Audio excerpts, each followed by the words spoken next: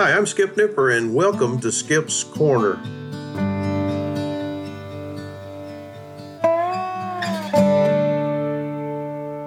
I want to tell you a little bit about myself. Not that I'm that important, but I want you to know the foundation for my interest in baseball and Nashville baseball history. I can remember at an early age my grandfather teasing about baseball, saying it's in the Bible, that Moses must have been a baseball fan because in Genesis 1:1, he writes, "In the big inning."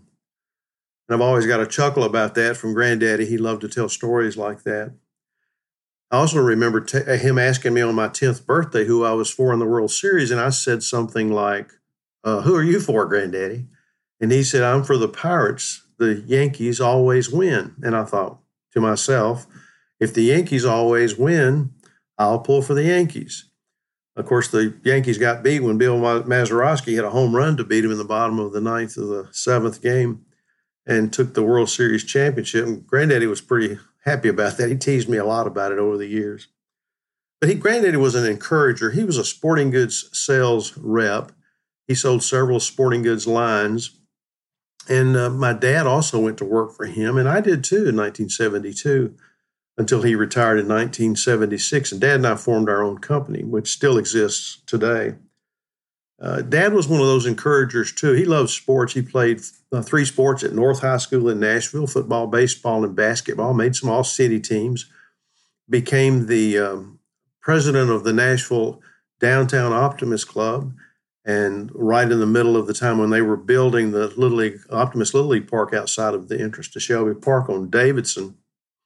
And so we were always at the ballpark. Someone asked me one time if I like to hunt and fish. I fished before with my grandfather, but I've never hunted. Dad always had us at the ballpark. I shot a gun one time, or at least I pulled the trigger one time at Camp Boxell at a Cub Scout retreat with one of my boys.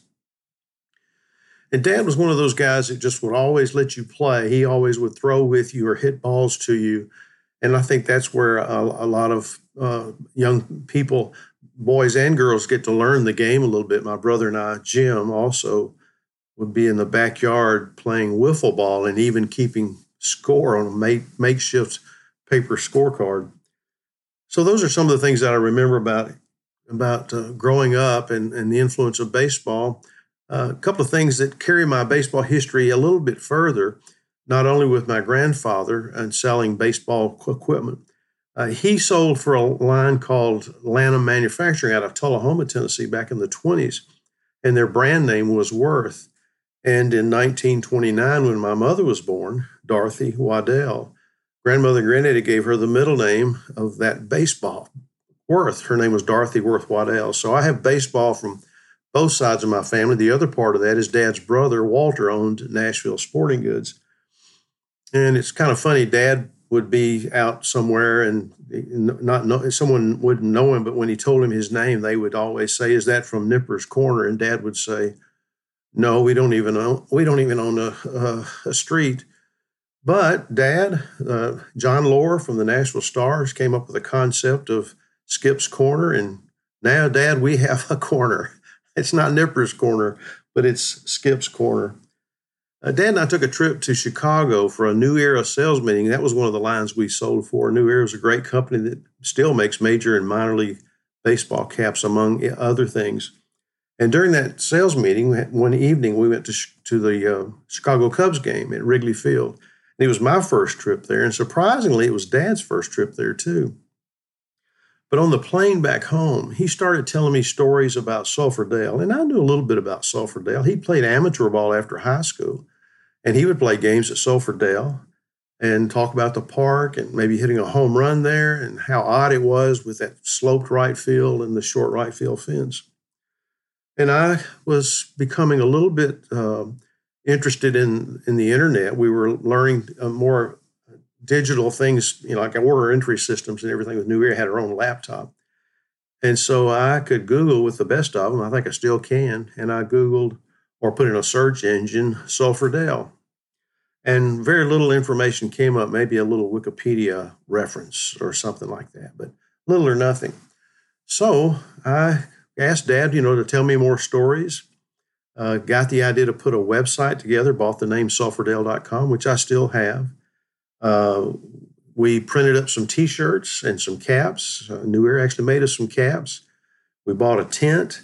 And in October, we went to the Oktoberfest at 8th and Monroe and 7th and Monroe. And we set up a tent, and all the people from North Nashville and Cab Hollow particularly that loved talking about Sulphur Dale, they came in and they lined up to buy these T-shirts. And I only did that to pay for the web fees. And a little later, it became more obvious that people had some interest, and I gave my email address out on a business card. People would write me, and I even put a book out on the table there, a notebook that people could write down their stories. I entered those on sulphurdale.com. Now, that's been a long time ago. That was, 20 years ago or so. And a lot of those people are no longer with us, but some of their memories still remain. And even from those early days to today, people write me, and usually the story that they want to tell involves their mom or dad, usually their dad, or their grandfather or their uncle, their brother, their sister, their family would go to Sulphur Dale to watch ball games. Not just ball games, because there were rock and roll events there. There was, I think there were wrestling matches and other events, because it was Nashville's outdoor event center. I have to stop and say the other support that I get is from my wife, Sheila. Sheila says my baseball is my other woman. So with that, she knows if I'm talking about baseball, if I'm reading about baseball, if I'm researching about baseball, that she knows I'm in safe hands, because she loves baseball too. And then there's also my brother and his family, my family. They've always been encouragers too. And so by encouraging through some of the things that they've told me about in the last few months, along with John Lohr and some others with the Nashville Stars, some of my fans from Facebook and Twitter and a few other places. I'm a member of Society for American Baseball Research. We have a Nashville chapter, and there's been some encouragement there to start a blog so that I can start telling these stories. And a couple of other people I'd like to acknowledge. One is Joe Casey, who has lived across the street from my dad. I've heard my dad say after basketball and football and baseball practice, he would come home late and all the food would be gone. He had 8 brothers and sisters, and if it wasn't for Mrs. Casey, he might not have had a hot meal some nights.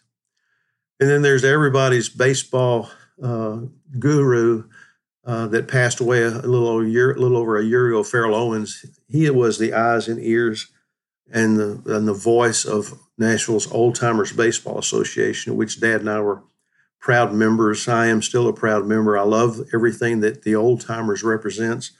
Have a golf tournament in September and raise a lot of money, and we turn around and give it away at our annual banquet, which we just had in February last month. We had Tommy John as our banquet speaker, and we gave away, I think, $36,000 to deserving high school senior baseball players. They don't have to play baseball in college, but they can take that money and it can alleviate some of the expense that are placed on families, no matter whether they play baseball or not. One of the things that I like about podcasting, or I'm learning about podcasting, as I have been encouraged to do, is to not have a video part of it, just have an audio.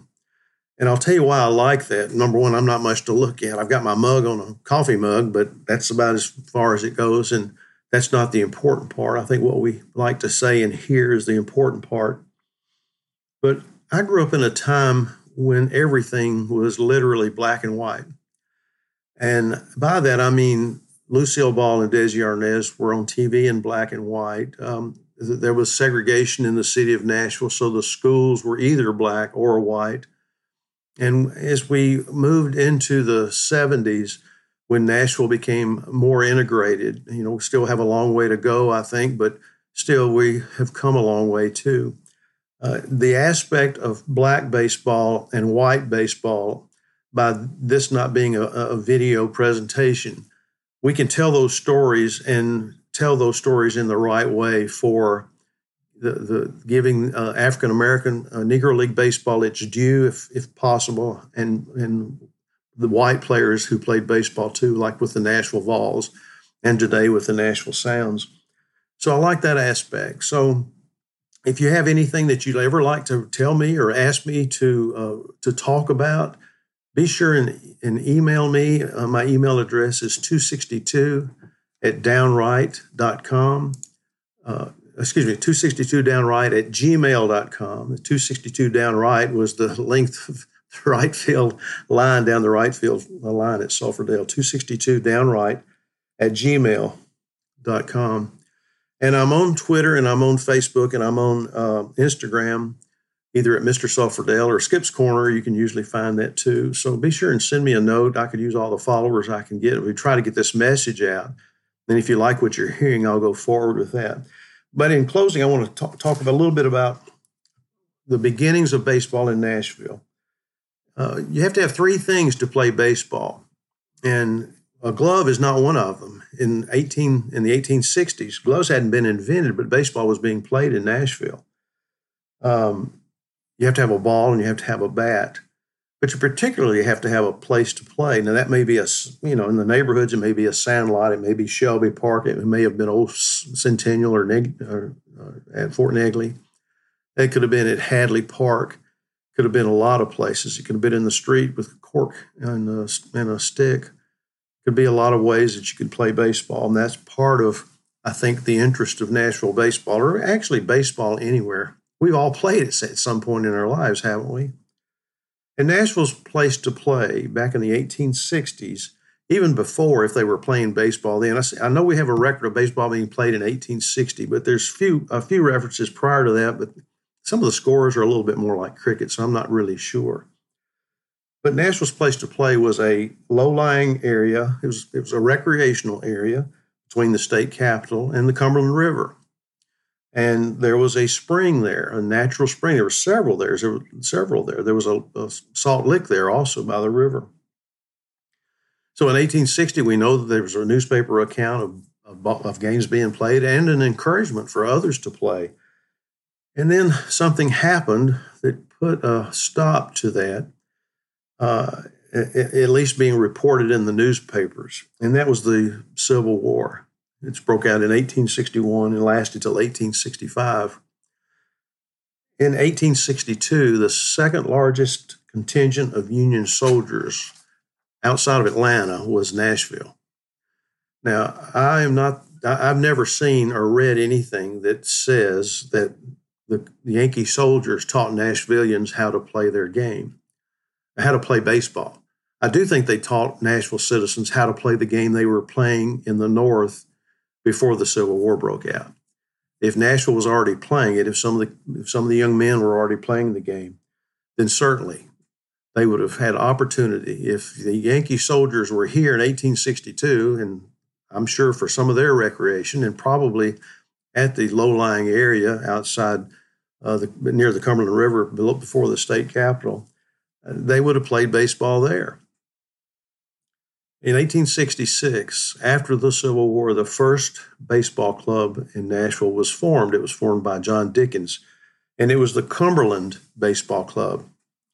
Now, there's a connection to the Cumberland Baseball Club today. I'm not sure if you'd be aware, but if you'll go to TennesseeVintageBaseball.com, you'll learn about a vintage baseball league that has teams in Nashville, Knoxville, and Chattanooga, Spring Hill, and they play games according to 1864 rules. Really, they're modified 1864 rules. There's no running past first base without taking a chance that you're going to get put out. The ball that hits the ground in foul territory is foul no matter where it goes, and the opposite is true. If it lands in fair territory, no matter where it goes, it's a fair ball. It depends on where the ball first lands. But 1864 rules are just great. I mean, it allows everybody to play. We have some people that are older than me and a lot of guys younger than me, but everybody plays their best to win. The idea is to win. 1864 rules. The tagline for the Tennessee Vintage Baseball Association is no spitting, no swearing, and no gloves. And it's a gentleman's game and a ladies' game because we do have ladies that also play. But the connection to the Cumberland Baseball Club of 1866 is that there is a Cumberland Baseball Club in this league. They play their home games at the Hermitage, which most of the games are played in some event venue, such as historic venues such as Rippavilla and the Hermitage. If you ever get a chance, go to that website, look for the schedule. I think every other Saturday or Sunday there are games somewhere. I think you really enjoyed it. I tried to play, being the baseball guy that I am, but having the legs that I have and no arm, the arm that I always had, which was weak, I could not play. And I didn't start getting more involved with them, although I would go visit games. And my dad passed away. We were not able to do a lot of things other than care for him. And when he passed, I asked if I could become an umpire. And I'll just tell you, I met some of the greatest people through Tennessee Vintage Baseball to get to know, to get to be friends with, to have dinner with, to take trips with. And I'm just so grateful for those guys and gals and how wonderfully they treat me. I don't have any trouble with them. The umpire in Tennessee Vintage Baseball is really an arbiter, although he's called an umpire. If there is a close play, let's say at second base, and the runner thinks he's safe and the fielder thinks he's out, they have to work it out, whether the runner was safe or out. And if they can't come to a conclusion, then the captains of the two teams are called over and they make a decision based on what they saw. And if they can't make a decision, it comes to me as the umpire. And what I have the option to do, especially if I didn't see the play itself, I can ask them what they saw. I can actually ask a fan, what we call a crank, who's outside the foul line, who's watching the game. I can ask him what he or she saw, and based on what they tell me, I can make a decision based on that for an out or whether the runner's safe. So if you get a chance, go see a Tennessee Vintage Baseball game. It is really part of the beginnings of baseball, and you can see it. The full tilt, the period uniforms and everything. So Nashville's low-lying area that became the baseball field was called Sulphur Springs Bottom. And Grantland Rice in 1908 was a sports writer here. He was a Vanderbilt grad, played baseball at Vanderbilt, even tried out for the Nashville baseball team. His dad didn't want him to play. He went to Memphis. And he came back when his dad called him and said, there's a city desk job open with the newspaper. So he came in and got it, and then he started writing sports. And as a Vanderbilt grad, he was very informed about Greek mythology and all the classics, and he liked to write in rhyme.